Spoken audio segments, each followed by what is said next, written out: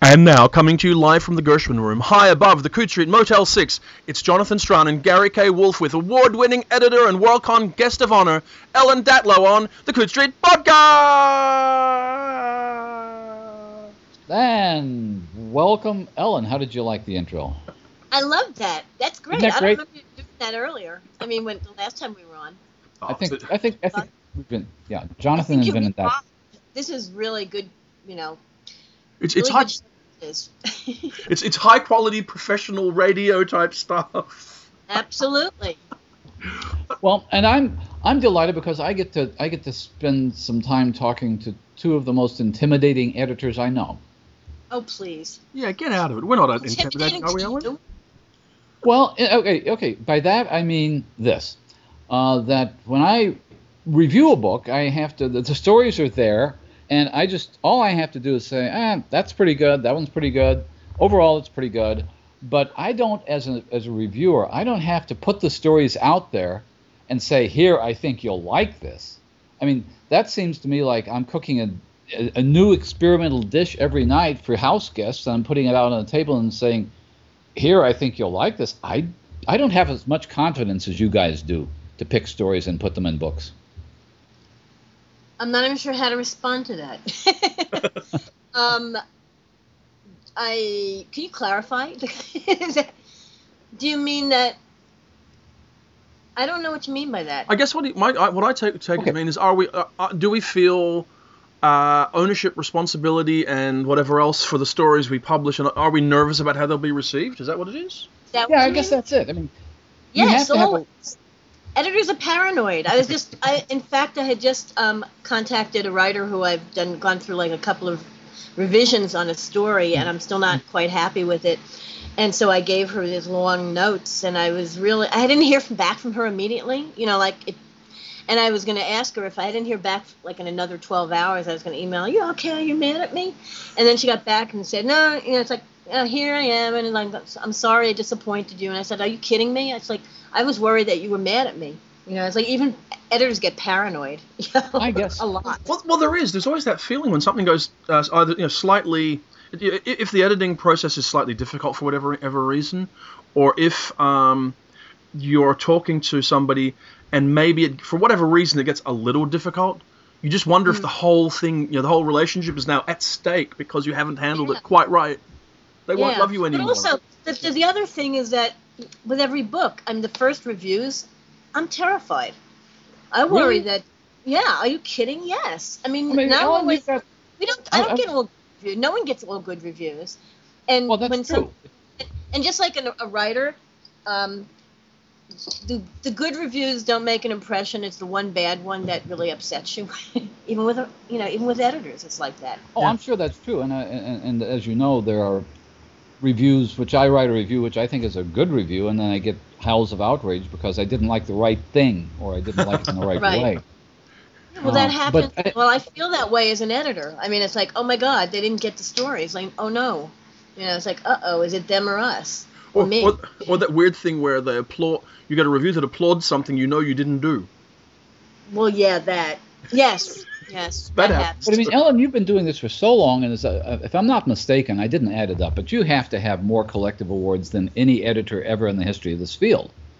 All the World Fantasies and the Stokers and the Hugos. So. I bet how many Hugos did Gardner win? He must have won 25 or something. That's something like that, yeah, he did. So I think he's won more Hugos than I've won other awards, but I don't know. Well, who's counting? Mark Kelly's counting. They're all on my arm. Well, most of them are. Yeah, Mark Kelly knows that. But you've won more in more varieties. Shirley Jackson and Stoker and World Fantasy and Hugos. So you're covering a lot. It's really very interesting, and I'm happy for that. And it's accidental in a way that I moved. I'm delighted because I can edit science fiction, fantasy, and horror. And I did not go into the field or come into the field knowing I would do that. I didn't. Well, I knew nothing, but that's beside the point when I started. But I started editing, science fiction at Omni, and I didn't know I was going to get into more horror and fantasy, although I always loved horror, and I read fantasy. So I think that does give me, not an advantage exactly, but some people might think it dilutes my editorial, I don't know, I don't know. I think my sense Because is that, they do different fields, subgenres of the fantastic. or the Sorry, I crossover stories, the science fiction horror stories that work both ways, like Sand Kings or something like that. So you can. But that You, didn't edit. I didn't buy Sand Kings. That was before you I didn't got buy Sand Kings. No, Okay. Ben bought Ben Sand bought Kings. it. Puss and Oh, Dragon. that was before. Okay, great. Yeah, It's, I bought. it's nevertheless, later it's nevertheless that the fact that I'm wrong is irrelevant to my point. Okay. The If you point say I was so. making is that you could anthologize a story like that as a horror story or as a science fiction story equally validly. Absolutely, sure. Yes. But what I'm curious about in all these anthologies, and I get to harass Jonathan about this, but I don't harass you as much as I like to. There must be occasions when, in putting together an anthology of original stories, that you mentioned you'd work with a writer, you'd really tweak a story, you'd get several drafts, and you'd really get the story, and nobody notices it. And then there must be other occasions where there's a story which you think is okay, I'll just put it in there, it's filler, and it turns out everybody loves it and it's a classic. It happens all the time. It happened at Omni. It happened. That's why the stories that I reprint over and over again are the ones that I think didn't get enough attention. I'm not all of them, but I mean, a lot of them are stories that I published or other people published, and I thought they need to find a new audience. Why didn't anyone love this story as much as I did? So when I pick reprints, not all, of course. I mean, not when I'm doing a reprint anthology. I'll get a lot of recommendations from people, but if you see stories that I kind of have used more than once or that I published once originally and then reprint them, it's a good indication that I find the story, it really lasted. It really stuck to me, and I think it needs more attention. So, yeah, all the time there are stories that are the obvious ones that are going to get attention that may be wonderful and I love them, but then there are the ones that don't get attention, Stepchild maybe. Yeah. That I think should have or should. And I'm sure that happens with you, Jonathan, all the time also, doesn't it? Sure. And also, I mean, you get this every now and again. I mean, I don't know how you feel, but I think the most exciting and nerve-wracking moment of being an editor in some ways is when you get a story, well, these days, I guess, in your email inbox, and you get to read it for the first time, and you're not sure whether it's going to be magic or tragic kind of a thing. Mm-hmm. And then when you feel it is, I mean, I'll never forget, I was doing one book, and I got a story in from Ian MacDonald. It's a good story, and it was well received. But I read it and I went, damn, that thing's going to win the Hugo. That is a stone-cold, stunning story. And the rest of the world went, that's a good story, but we're not that crazy about it, kind of a thing. Yeah. And that sort of thing is always mildly frustrating, and you kind of go, well, I guess that's how the world turns. It's disappointing. Yeah, it is. It is. And it's also, it makes you think, well, what do I know then? I mean, I've been doing this for so many years, and I still don't know what stories are going to take off and what aren't. I mean, once in a while you kind of know, but more often than not, it's a surprise, the ones that people embrace. Well, I look at it, and probably and it may just be in the context of my conversations, but the story that I've been responsible for publishing that has had the most conversation in the last handful of years would be The Pelican Bar by Karen Fowler, right? Mm-hmm. And if you'd told me when I got it that would be true, I mean, I knew it was a good story, but I don't know that I would have expected it to have been picked up the way it was. Mm-hmm. You know? And I've had stories, and I'm sure you've had stories where they win Hugos and whatever else, and when you got them, you went, "That's good. I'm happy to publish it," and I don't have any sort of qualitative problem with it, but I don't know that I think it's going to actually catch fire in people's imaginations, kind of thing. Absolutely, that happened to me a lot. Past. Well, I will Jonathan, say, yeah. I'm sorry. Go ahead, Ellen. Oh, I mean, of course, there were some stories that catch fire for a whole different reason that I didn't expect. Karen Joy Fowler again. What I didn't see. What I didn't see, I knew that was. I mean, it caught fire because of someone's extreme objection to it not being in genre, really, and that's what made it an award winner. I don't think people would. I mean, it's a wonderful story. I love that story. I wouldn't have published it if I didn't love it. But I think it got more attention because of one critic's antipathy towards it. Well, I think that may be true. But one of the things that the two of you have in common in editors is that you're, I was going to say generous. That's not the right word. Liberal about including stories that other writers, other editors with more narrow genre focus would not have considered at all. Hmm. Well, it depends on where you're publishing it also. Yeah. Well, yeah. Right now I feel lucky because I have a lot of different, right now I have my hands on a lot of different pies. I'm working on several different anthologies and Tor.com.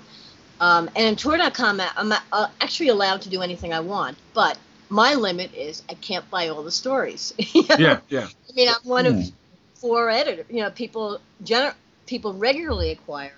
And then there are other people from Tor, the publishing house, who are also acquiring occasionally.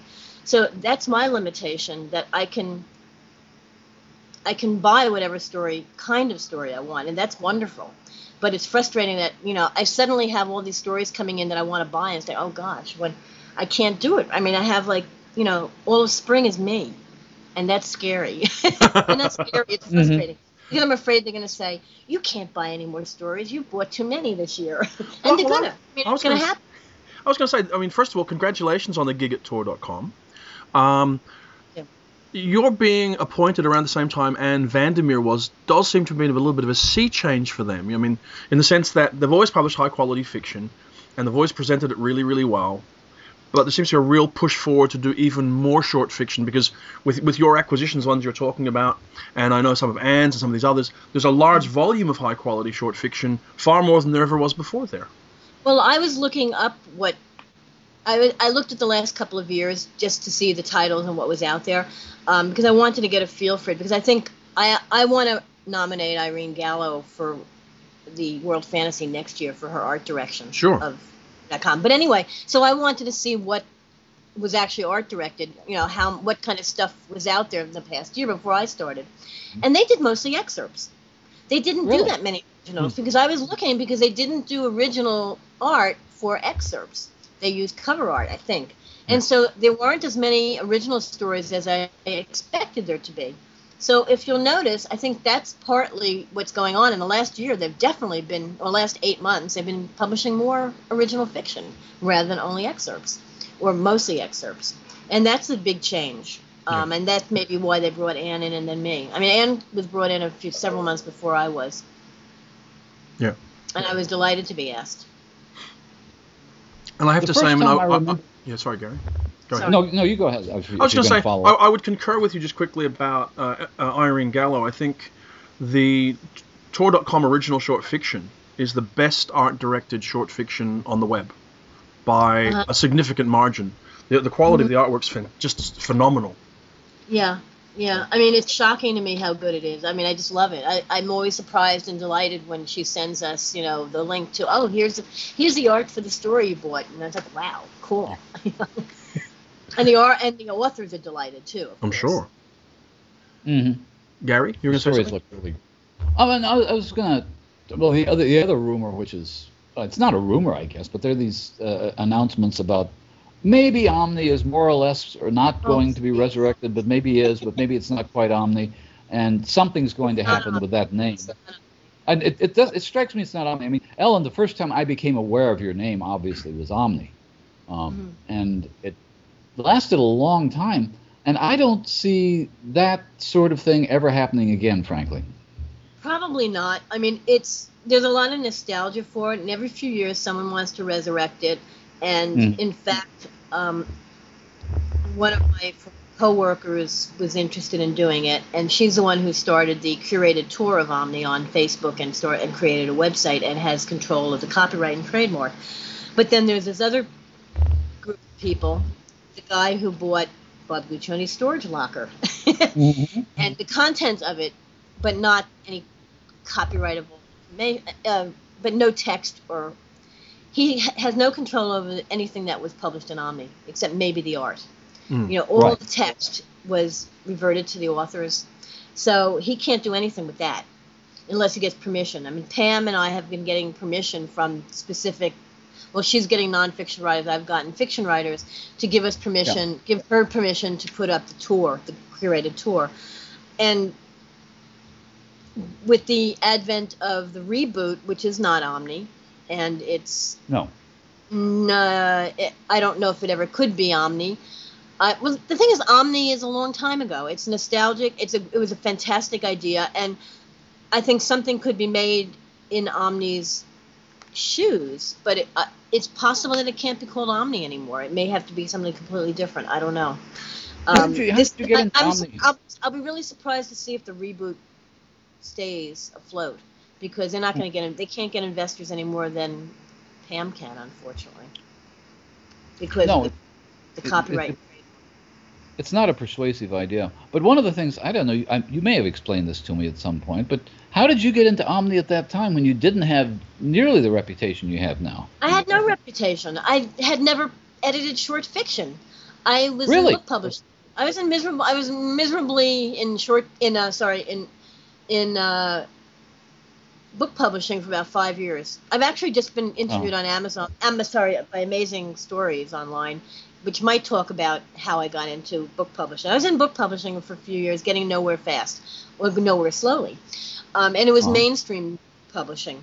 And my first job in fiction, in short fiction, was Omni.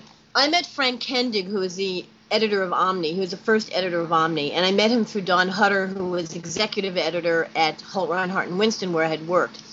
Frank had done a book for Don Hutter, and Frank had just started working at Omni. And Don knew I was into science fiction. In fact, I did a freelance. I think I did some editing on Jim Morrow, an early book of his that Holt published. And anyway, Don said, "Why don't you talk to Frank Kendig? He's the editor of this new magazine, Science Fiction and Fantasy, Science Fiction and Science." I said, "Sure." So I met with Frank Kendig, and he introduced me to Ben Bova, who was the fiction editor at the time. And I kind of hung around. I mean, there was no job there at the time, and it had just started. It must have been like this. Omni started, the first issue was October 78. I think I started hanging out in 79, in the summer of 79. I'm not sure exactly. And Ben just kept saying, "Well, come on, hang around, hang on." He didn't have an assistant. He had a secretary who didn't know anything about science fiction. So eventually he told me to come in. I think he knew at that time he was being promoted to editor, and someone else was coming in as fiction editor. What happened was Ben was going away. I mean, he just told me to hang out. I said, "What do you mean hang out?" He said, and so I tried to volunteer, when I was a nonfiction editor, and say, "Hey, do you need any help?" And they said, "Who the hell are you?" It's like, "What do you mean we need help?" So I was like, "I can't just hang around the office. This feels really weird. I have nothing to do here." But Ben was going to Brighton. It was the Brighton I guess it must have been in 79. It must have been Brighton, the Worldcon in 79. I think was it 79 or 80? I don't know when it was. And I was going to California for a few weeks, and we were going to not overlap. I was going to be back a week before he was, and I said, "I'll read all your slush while you're gone." And it's like, God help him. He said, "Okay." He first said, "Let me think about it." I mean, he didn't know me from a hole in the wall, all right? I had no credentials except I loved science fiction. And he finally said, "Okay, sure, read the slush." So when he got home, by the time he got home, I went through all the slush. And that's when he told me, "Just hang around, hang around." And so he was promoted. Bob Sheckley was made fiction editor, and I was made associate fiction editor. I said, I don't want to be assistant, I want to be associate. I've had the experience. I've been in book publishing 5 years. I should be an associate. Now I'm sick of being an editorial assistant. So I was made associate fiction editor. Now, Bob, I don't think he'd ever worked in an office in his life, as far as I know. I'm pretty sure it wasn't much, he never edited either. But the first two editors, fiction editors, Ben and Bob, were hired because of their names. Because at that point, Guccione wanted to make Omni respectable. Because here it is owned by Penthouse Magazine. So to get credentials, he felt that he needed well-known names in science fiction who were respected by the fans and the readers to do the fiction rather than someone who no one knew. And so he picked these two writers to do it. And they came in 3 days a week, and 2 days they were allowed to work at home, blah, blah, blah. So that's how I got there initially. I mean, basically, what happened, and it was really weird because neither Bob nor I knew the process of how a fiction editor worked. The way it really works is that the assistant reads all the slush and the editor reads all the good stuff. But since we didn't know any better, I read everything. Everything came in. I went through it. I read everything. I passed on what I liked to Bob. And I had a lot more influence on what we bought than I should have in any other circumstance because neither of us knew how it worked. So that's how I got there, and I basically learned on the job, and I'm still learning on the job. I don't think you cannot teach editing. The only editing teaching I ever got was Ben when he came back from Brighton. He sat down with me. He gave me a manuscript. He said, "Edit the first page." I said, "Okay." Well, the first 2 pages. I don't know what I did. And he went over it with me, the line. He said, "Well, why did you do this? Why did you do that? Why did you do that?" And I told him. And that was the extent of how I learned how to edit. Although I did do a little editing in book publishing. But again, it's not like someone can teach you how to do it. It's either you can do it, either you have the instinct for it or you don't. Because editing is not just buying stuff, it's working with the authors. And I think most readers don't realize that it's not just buying stuff, that it's working and hopefully making good stuff great if you can do it, if you can help the writer do it.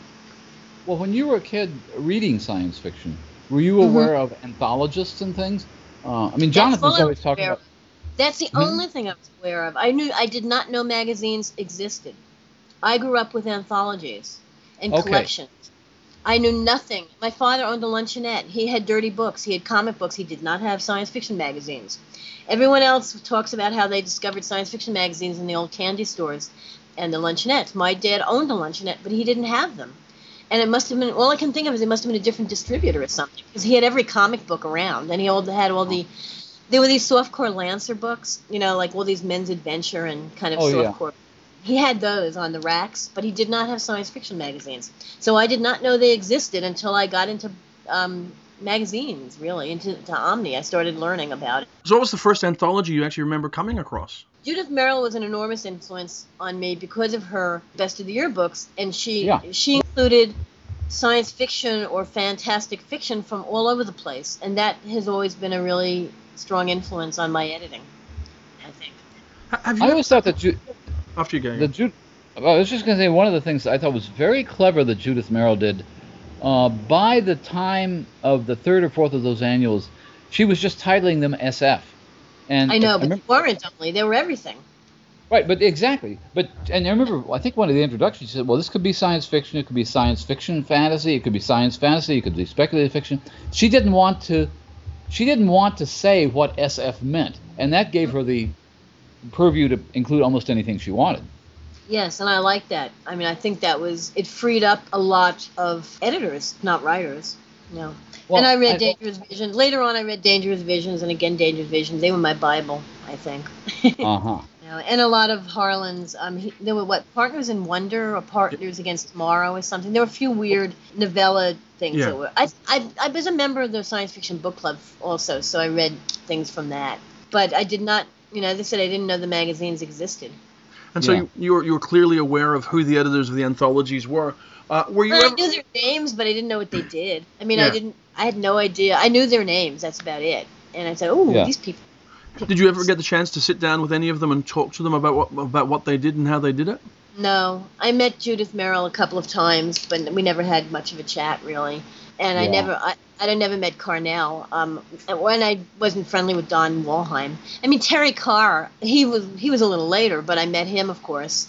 And I remember Shauna McCarthy, Terry Carr, and I were sitting around. I don't know when it was, but we were saying, well, who's going to win the Hugo first of us? And it's like, well, I don't know, none of us. Not me, because I was at Omni, and Omni wasn't. It was weird. I mean, Omni wasn't. It was respected, but it took a long time before a lot of the stories generally or regularly got on ballots. I know Sand Kings and Way of Cross and Dragon did, but I think that was because of Ben's holdover from Analog. I mean, he came from Analog, so people watched what he did. And I forget my point, of course. I'm getting to talk to anthologists, sitting around with Terry Carr and everybody. Oh, right, yeah. And anyway, so I think Terry won first, and then Sean, and then it took me another 20 years to win. But that was nice. It was okay. Well, I remember I'm probably a slight. I love this. I'm a generation ahead of everybody now. But the one person I never met, and I've met very few people who did meet, and there was Groff Conklin, who, when I was a kid, edited everything. Every other paperback on the rack. I read a lot of his anthologies too. Was he English or American? No, he's an American, I believe. And I've talked to Charles Brown, had met him once. I think Harlan said had met, but he was not somebody who was a player in the field. He was just a very skilled anthologist, and a lot of his anthologies were not outstanding, but they were all readable. Where did he come from? I mean, what field, or how did he get into doing anthologies? Do you have any idea? I'm not really clear on that. Somebody did an article for the New York Review of Science Fiction about his anthologies, and they explained all that, and I can't remember who it was, but it was kind of a checklist of his anthologies. And for people of a certain generation, that was it. He edited Judith Merrill did The Year's Best, and Groff Conklin pretty much did everything else, it seemed. He came up through New York's Doubleday bookstore, and then went into Smart Set magazine, according to Wikipedia. Okay, what year? When was he doing his anthologies? What year? He started in 1930. And would have finished in the 60s. So his first book came out in 34, his last came out in 68. Okay, I may have hit the latter ones. I remember also reading a few of Marty Greenberg.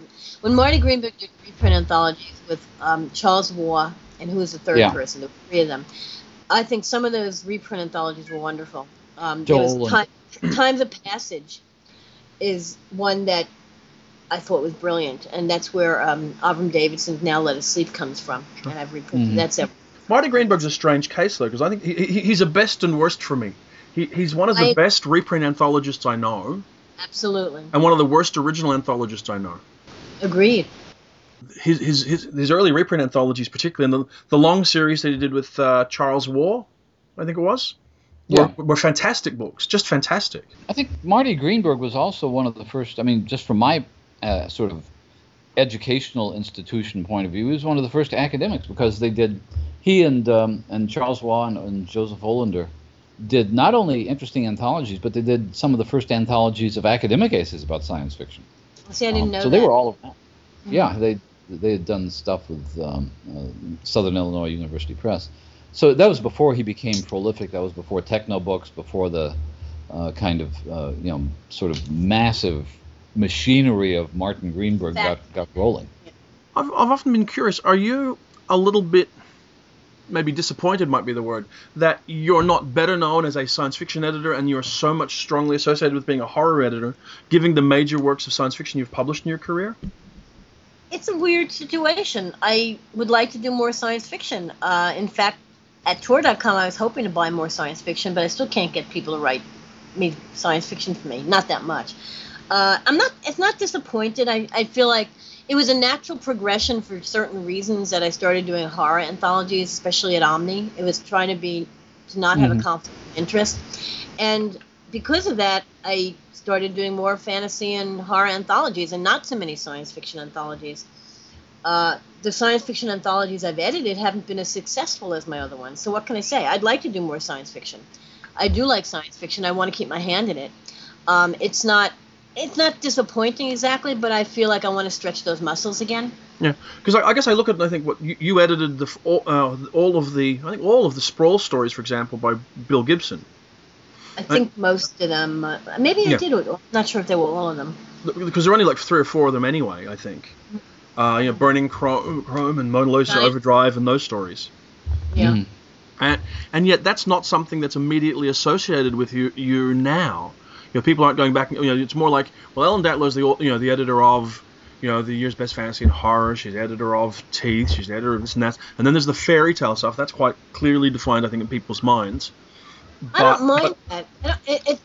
I don't mind that. It's just when people completely ignore it, it bothers me a little bit.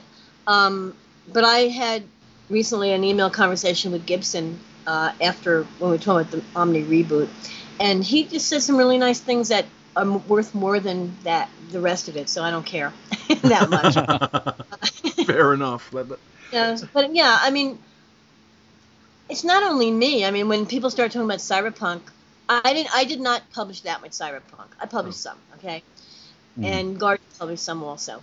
But what bothers me is when people leave out Pat Cadigan, who is the only female cyberpunk who is doing major work. And when I see articles that just totally ignore her work, that's really annoying to me, more than not mentioning me. It's like, I didn't do it. I published some cyberpunk, but it's more important, to give credit to the writers. Yes. I have to say, I'm intrigued by the idea that your own reputation and experience colors the kind of story that a writer is going to attempt to write for you, irrespective of the project you're doing. You know, and what I really mean by that is, you know, you're saying, you know, you want to do more science fiction. People are still writing you like more, you know, darker and more fantastical, Well, whatever kind of stories. but unless I tell them, why would they know? I mean, I went to Twitter.com, being given carte blanche as to what I could Sure. buy, and I went after a few of the writers. I specifically asked some of the writers to write me some science fiction. But a lot of the writers I've been working with in the last 15 years don't write that much science fiction. I mean, what I've been buying is a mix. I actually asked Nancy Kress to write me a science fiction story, and her novella is kind of fudge science fiction. So even she didn't get me a really, you know, a hard-ass science story. Well, I guess that's it. I think I have to work gradually into it again. Yeah. I think to nudge my writers, you know, and like, come on, I really do want some science fiction, guys. So, yeah, so I feel in a way it's being ungrateful for the wonderful stories I am getting to say, well, gee, they're really great, but I'd love some science fiction. Yeah, I guess my point wasn't really ingratitude. It's just a curiosity. It's like, I found for me, I'm better known for science fiction kind of things that I do. Mm-hmm. And when I ask people to write some variation, they still skew that way just because they're assuming, I guess, that's my taste or whatever else it is. And I mean, to me, one of the biggest compliments I get, I know people don't think so, but is that they don't know what taste is. Yeah. But, no, I think in terms of that, I think a lot of people will be surprised to find out how writers will try to target a particular editor, because, you know, the kind of mythology we all grow up with is the mythology dating from the 50s, which is if you write a science fiction story, you start with the highest paying market, and if it doesn't sell there, you work your way down until you're finally selling it to super science stories or something like that. And actually, there's nothing wrong with that. With going down, using that measurement to start sending out your stories. But on the other hand, the field is so fragmented that some stories just don't go well with certain magazines and webzines, and you know that. Yeah. I think an experienced writer knows editors and knows. Well, I'm sure that there's a sense that, okay, this is a story that Datlow will like, or this is a story that Strahan will like. But there are younger writers who just don't know the games. They don't know the ropes. How do they find out where to send stories or who to send them to? They read the venues. You know, which is that's how when I get a story that I don't think works for me, but it would work for someone else, I'll recommend it to another editor. So if I can do that, why can't the writers do that? And I don't even read all the works. You know, I don't read every magazine cover to cover. I kind of skim the ones that aren't horror because I'm always reading horror. So, but I have a feel for what the other editors like. And if I do, why can't the writers figure it out? Not figure it out, but have a feel for it, at least. Yeah. Well, that's my point. You need to be at least cognizant of who you're submitting to, of what types of stories a magazine might like. Right. But do you think it's easier to do that to a magazine which tends to have a more defined personality than it is to an editor, for a freelance editor, doing an anthology or something? An anthology is a whole different story. Yeah, that's so different. It's so limited. I'm mostly doing theme anthologies. So, and they're usually one genre or another. So there's a limitation built into that, although there is, I try to get as much variety as I can within the context of the limitation. Oh, yeah. And some writers I find, they tell me that they have it easier writing for a themed anthology than for a not themed anthology. And in a way, I think doing a non-themed anthology is much harder than a themed, because I have to make sure I'm not getting too many of the certain types. I'm sorry, my cat's wanting affection. I'm having to hug her. Yeah. I want to make sure that in a non-themed anthology, I don't have too many of a particular type of story. That's also with the themed anthology, but it seems more. I feel there's more herding of writers. Well, it's either for either anthology, an original anthology, you have to herd the writers all the time, and say, well, this is what. I have too many of these, don't write any more of those kind of stories. How regularly are you in touch with writers during the process for doing an anthology? Well, first I'll ask them before I even sell it if they're interested in the idea, especially if there are people who I think can sell the anthology for me. Yeah. And then if we do sell the anthology, I'll get back to him and say, okay, here's, we sold the anthology, here's the due date, here's what I'm paying, and this is basically the guidelines. And then over a few months, I'll contact people and I'll say, how's it going, and find out, what? I don't remember. What are you talking about? Yeah, well, yes. Yeah, it's like, you asked me to do a story. I said, yes, I did. Here's the email I sent you, and you said yes. And I said, oh, I'm really sorry. I don't have time. So, yeah, it's a constant. It's over the period of time. I'm always in contact. Yeah. When you sort of think up a theme anthology, that's a kind of creative act in the sense that you're coming up with an idea. Let's take Queen Victoria's Book of Spells, for example. At a certain point, if I realize that I have too many of one type of story, I'll go and tell the writers, the contributors who are still interested, I said, please don't write something about this. This is a plot line, a thematic thing I'm getting. I do not want more of these, so please don't write this. In the past, I didn't find it as much as more recently. I'm hurting them more. I feel more hands-on, that I have to make sure that that they're not over repeating too many of the same basic plots. Do you ever get that moment in doing a theme anthology where the first batch of stories are coming in and they're circling around your theme and they're all great and you want them all, but you're still waiting for those core stories that are going to nail the theme down? Yes, absolutely. I'm thinking, should I buy this or not? Should I wait? What should I do? I was like, I don't know. I'm not sure if I buy this has made me the anthology go in the wrong direction. I'm not sure. Yes, that's happened recently. And you find yourself going, well, because I guess you don't want to commit. Sorry? You don't want to commit to any. I mean, I'm not the kind of person who waits for 25 stories and then makes the decisions. What I do is I will buy a story as I love it, as it comes in. Say, yes, I want it. But then there are some stories, I'm not sure. I have to figure out if it's too much like this, or if I get too many stories of this type, I have to be really careful. So it totally depends on what's coming in and when. I've certainly done books where I find myself sitting there waiting for the last group of stories to come in, and you're waiting please give me the story that's going to fit.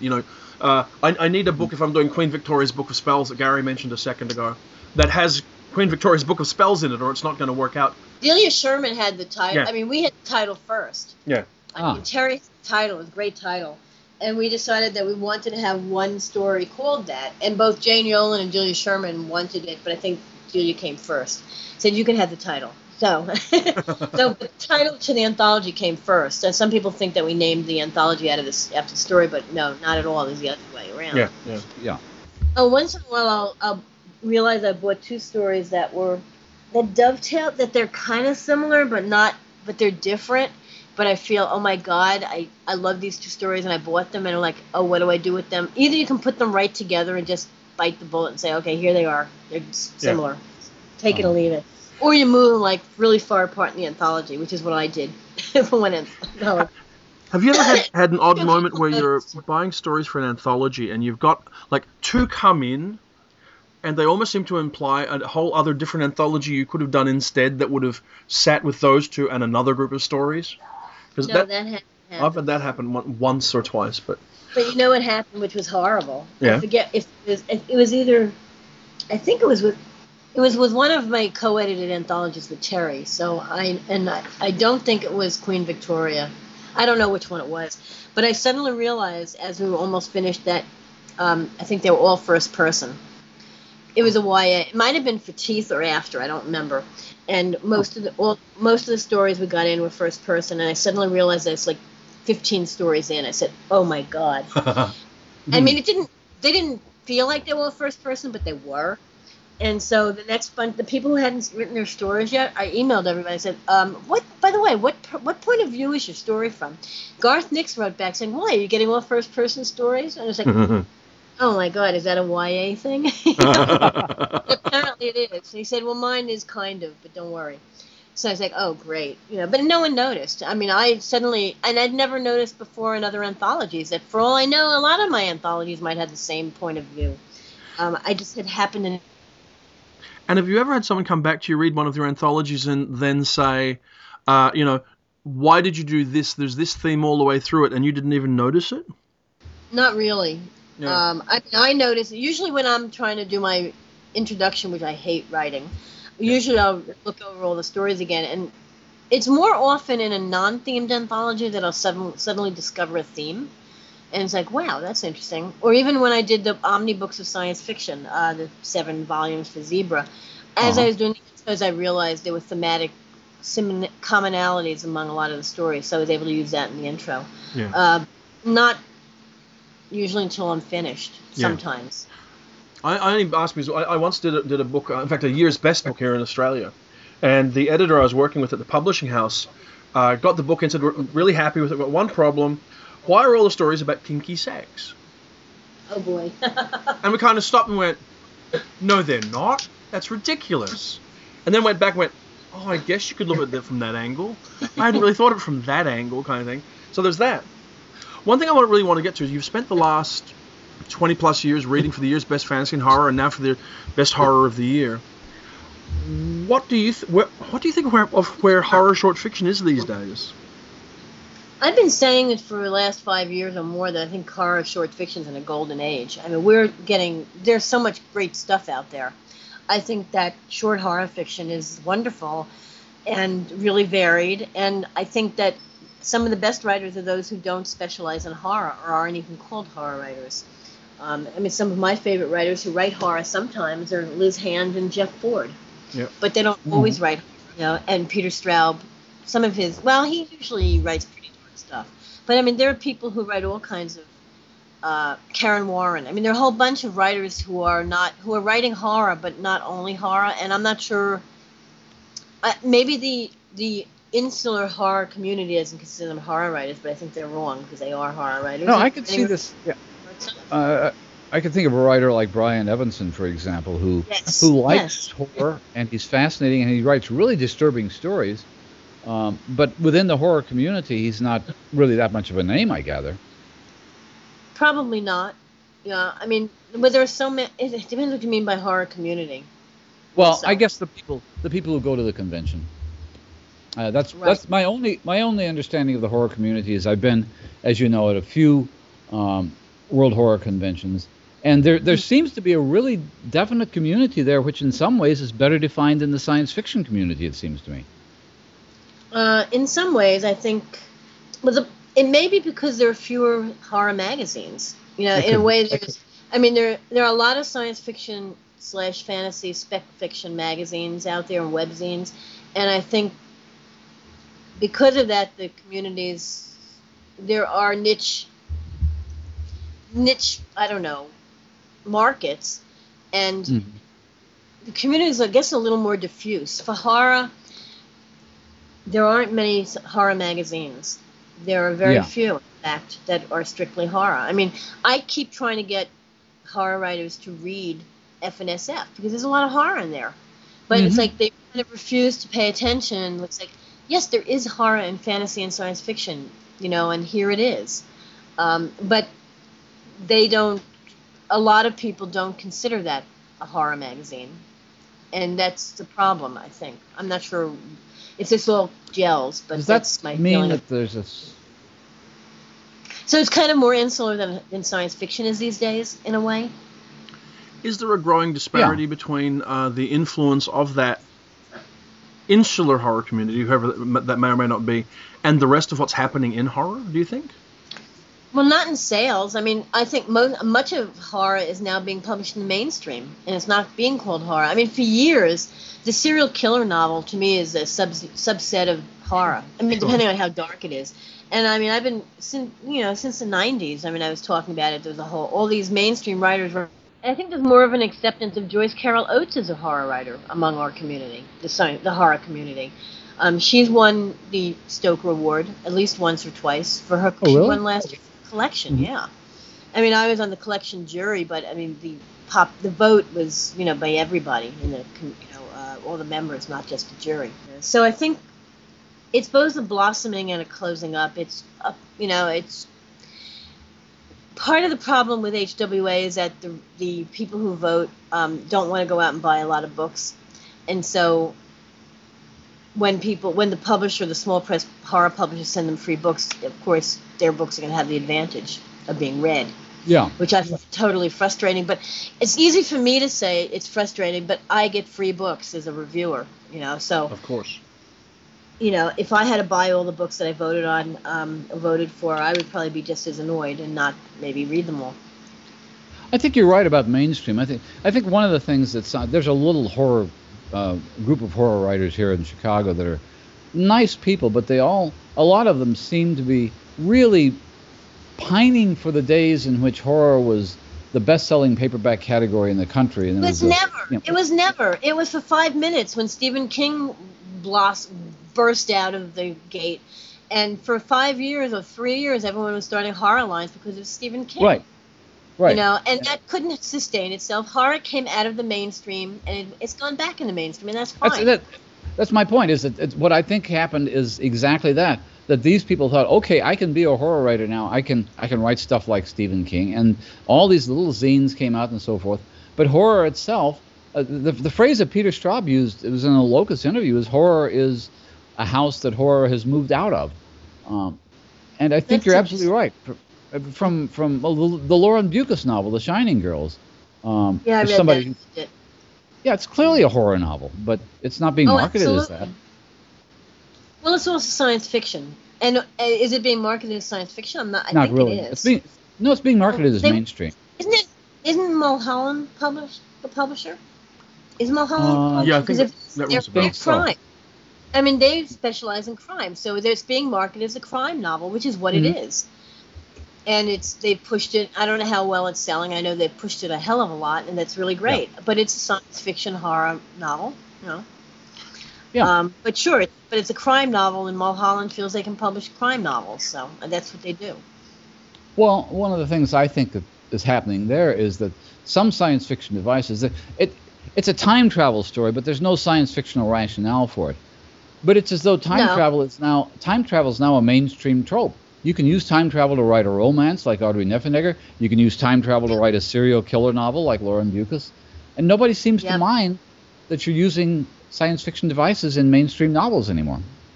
No, but they don't want to call it that. No. Where do you see a book like Fearful Symmetries going? Because you're working on that at the moment, aren't you? Yes, I am. I'm in the middle of it. Well, I bought a bunch of stories for it. We're still... Chizine people are still reading some of the slush pile, the 1,081 submissions. Wow. I've grabbed a bunch of them. I have a couple of stories from that open submission thing that I'll probably be taking, and it's due soon. It's due I got an extension luckily, but it's due this fall. No, you mean the manuscript is due or the book is due this fall? The manuscript. Yeah, so it's coming out next year sometime, I take it. Yes. It was supposed to come out like February, March. We'll see. I mean, it'll come out next year, but I'm not sure exactly when. Yes, You both have to explain to me, and many of our listeners are in the same boat I am. Fearful Symmetries is a line from William Blake, but as a title, it doesn't tell me what the stories are about. Well, there's actually something else, Jonathan. Should we tell him? Sure, yeah, why not? Oh, come on. I mean, Jonathan and I tried to sell a science fiction horror anthology. He came up with the name Fearful Symmetries. We could not sell it for whatever reason. When I decided to do the Kickstarter with Chizine for a non-theme horror anthology, I don't remember how it came to me that Fearful Symmetries would be the perfect title. It's meaningless, really, I mean, it's a great title. It doesn't matter. But I've come to realize that a title is, if it's a really catchy title, and that once the book is there, it becomes that title, and it almost doesn't matter what it means. I don't remember what it means in the William Blake poem. Do you, Jonathan? Nor do I. Basically, you and I were looking for something in a science fiction horror sense that would give you a lot of space to work in and give you some kind of an idea. And I guess in terms of the sales and marketing aspect of it, I guess the cover would have nailed that down some more. And so, it was like you wanted something that was like scary, but, and I'd started off... Symmetries felt kind of... Science. Well, it sounds like that. The line is, it's one of those things that, just let me be pedantic for a minute. It's tiger, tiger, burning bright in the forest of the night. What immortal hand or eye could frame thy fearful symmetry? Yeah. The first two words of which provided the title for an Alfred Bester novel also. Exactly. Tiger, tiger. Oh, yeah, tiger, tiger, yeah. You'd almost think I had that in mind, Gary. You claimed that you did. Always claim that you knew whatever they thought you knew. No, I did, Jonathan, Gavin. That's Jonathan, we exactly. need to have a new title and try to sell it again. We do. I think you're exactly right, and we'll talk about that when we see each other in Brighton. Okay. But I mean, the same approach was what I did with Engineering Infinity, coming up with a title that didn't. I mean, it doesn't mean a damn thing. Right. But you start getting around those sort of the concepts and the feeling for it, and then you put It the book starts to come together. Yeah, and it becomes what the title is. Yeah, exactly. And I mean, right now it's a very varied. The first story I bought was by Helen Marshall, and it's kind of this weird Helen Marshall story. I mean, she's. I was going to say she's Canadian, but actually I'm not sure where she's from. She was living in Canada. She's just moved to London or England, so I don't know where the heck she's from. But she's written for Chizine. She's written some wonderful stories. She's a really weird writer, and her story is very odd. And it's dark. Is it horror? I don't know. Do I care? No. No. Well, that's the great thing about doing on-themed. I mean, there's a certain challenge I think that you would have found in doing on-themed where you're trying to actually. Any anthology in a sense is like a piece of communication. And you're trying to communicate an idea to a potential reader so they'll pick it up and buy it. And that's the challenge around an on-theme book. Getting enough of that together so readers will follow you, you know. Yeah. Unfortunately, the reason I went through Kickstarter was because my previous non-theme anthologies didn't sell very well, and I knew I couldn't sell another one to a publisher. Yeah. I've done a number of non-themed anthologies, and they've all done terribly in sales. The first was Salon Fantastique with Terry, and that was fantasy. It was it's a really good book, I think, but it had kind of a crappy cover. Yeah. But I don't, for whatever reason it didn't. Well, it might have been because the publisher went bust and sold his company. We were orphaned 4 times, but that's neither here nor there. That happens. And then I did the Del Rey book of science fiction and fantasy, which was non-theme, and that didn't do very well either. And I loved the cover. Yeah. And then I did Inferno for the horror anthology. The Del Rey book was science fiction, fantasy, and a little bit of horror. Yeah. Inferno was all horror. And compared to The Dark, my ghost story anthology didn't do well. So I knew that no publisher was going to buy the damn thing, if I wanted another one. So that's why I came to Kickstarter. It means that the publisher doesn't have to take any hit. I mean, we have like 700 people who want the book.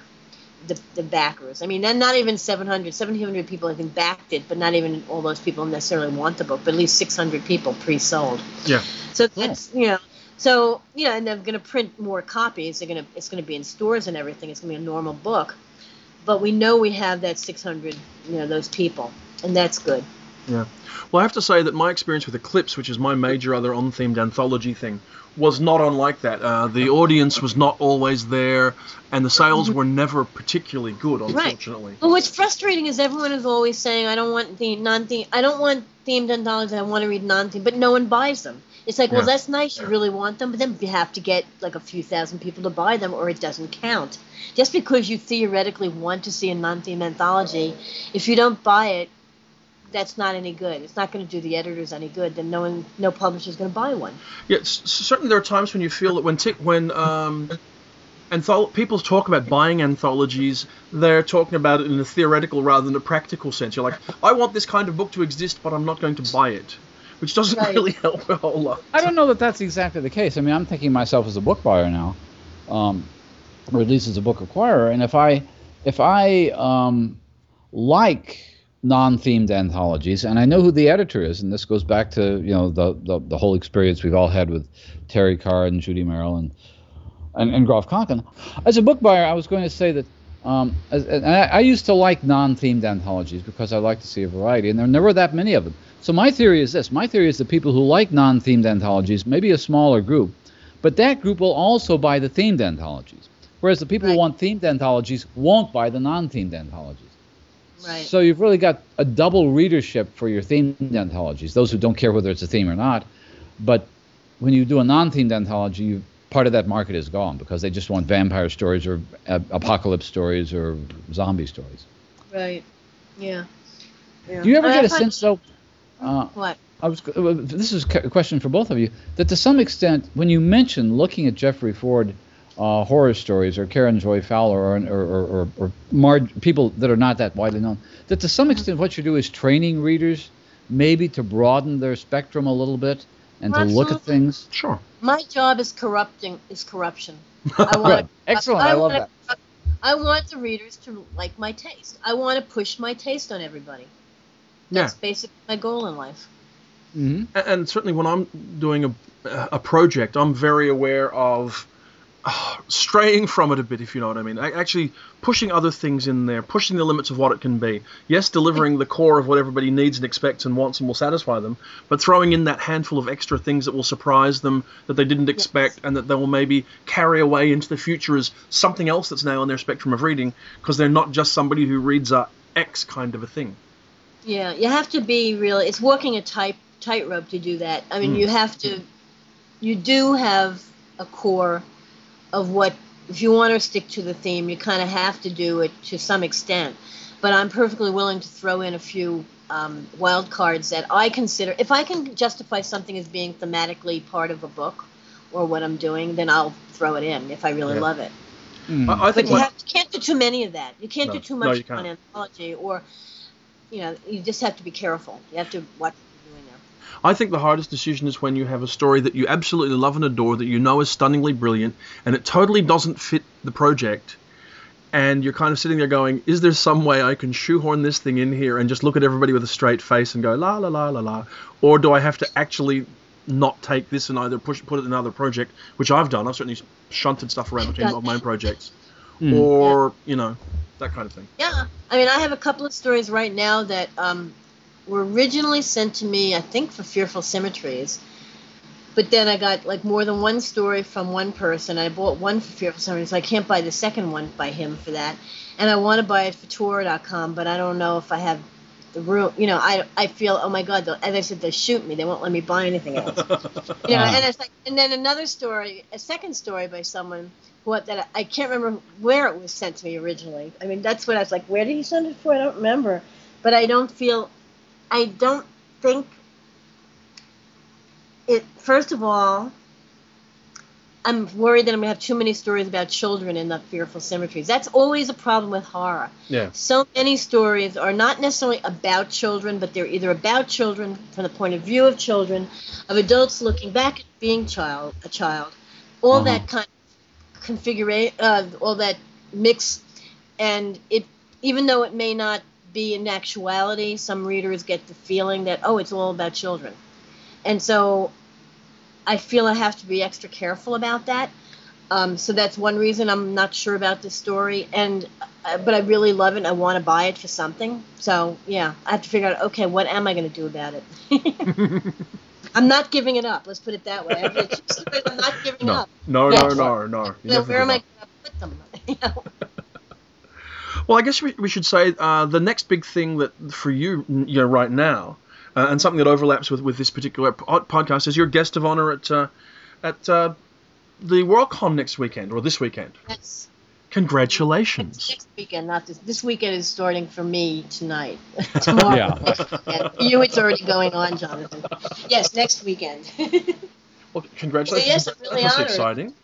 It is. It's very exciting, and it's like weird. I mean, it's like thinking, okay, I've won kind of what have I've won lifetime achievement. It's like, what? Am I finished now? It's like, well, what do I have Yeah. to look forward to then if I'm the guest?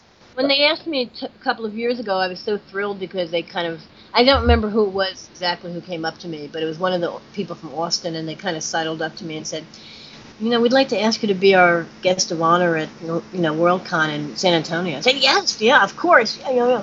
So, I mean, it's extra special because it is people, at least partly run by the people who I don't know if they're still doing ArmadilloCon, but, Yeah. I used to go to ArmadilloCon a lot. So it's especially gratifying, and it'll be really fun. Here's the thing about being a guest of honor, Ellen, is that what you're doing is, I mean, you've been a pioneering editor, and I don't think that's too much to say that. And in one sense, if you look at the history of women editors in science fiction and fantasy, there was Judy Merrill and probably C.L. Goldsmith, and maybe going back to the 40s, Mary Nadinger, who did famous Fantastic Mysteries. But you've not only validated that part of the profession, you're validating the profession of an editor, and it's something I find very encouraging that fans are willing to recognize the role of editors and anthologists. I think So- it's great. Yeah. I mean, in my recent interview at Amazing, I was asked what editors I emulated or I held, in high esteem or whatever. And I just picked 3.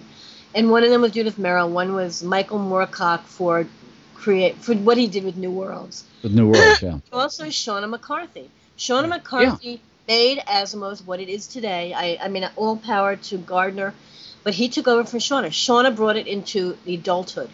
It would have been a teenage boy's dream for the rest of its existence. But Shauna took it over, and she wasn't editor for as long as she should have been. She she foolishly went off to Bantam, to book editor. But she brought in adult fiction. She made it an adult magazine and changed the direction so radically. And she did get a Hugo for it, but everyone forgets her now because she hasn't been editing science fiction for a long time. She did do Realms of Fantasy for several years, but she never has gotten. I don't think she gets the credit she should have, and she was a major short. I think you're right. I think you're absolutely right. And we started at the same time. We both started. I mean, I started at Omni. I was made fiction editor a few months after she was made. Finally made the editor at Asimov's, so that we compared notes and stuff. It was kind of fun at the time. Well, on that note, we should probably wind up. That's about the standard length for an episode of our podcast, but we'd like to thank you for joining us. It's been a pleasure to have you back after 100 episodes, I think it is. Thank you. It's I can't believe we did it twice. I just remembered we did it once. But all right. A couple of times. No, definitely 2. Okay. Yeah. No, this is great. Thank you so much. And no doubt we will talk again. We will see you in Brighton, which should be a lot of fun. I mean, you guys will be talking, around the same, in I'll be Texas seeing Gary as well. next week. Oh, yeah, absolutely. In a few days now. So. Yes. Thank you. I'm leaving Wednesday. When are you going, Gary? Wednesday. Okay. I'll see you there. I envy you. Have a great time. Until then, thank you very much, Ellen. And Gary, I'll talk to you next week. Talk to you next week from... Okay. Have a great weekend. Until then, as always, we remain the Mullers of Coode Street.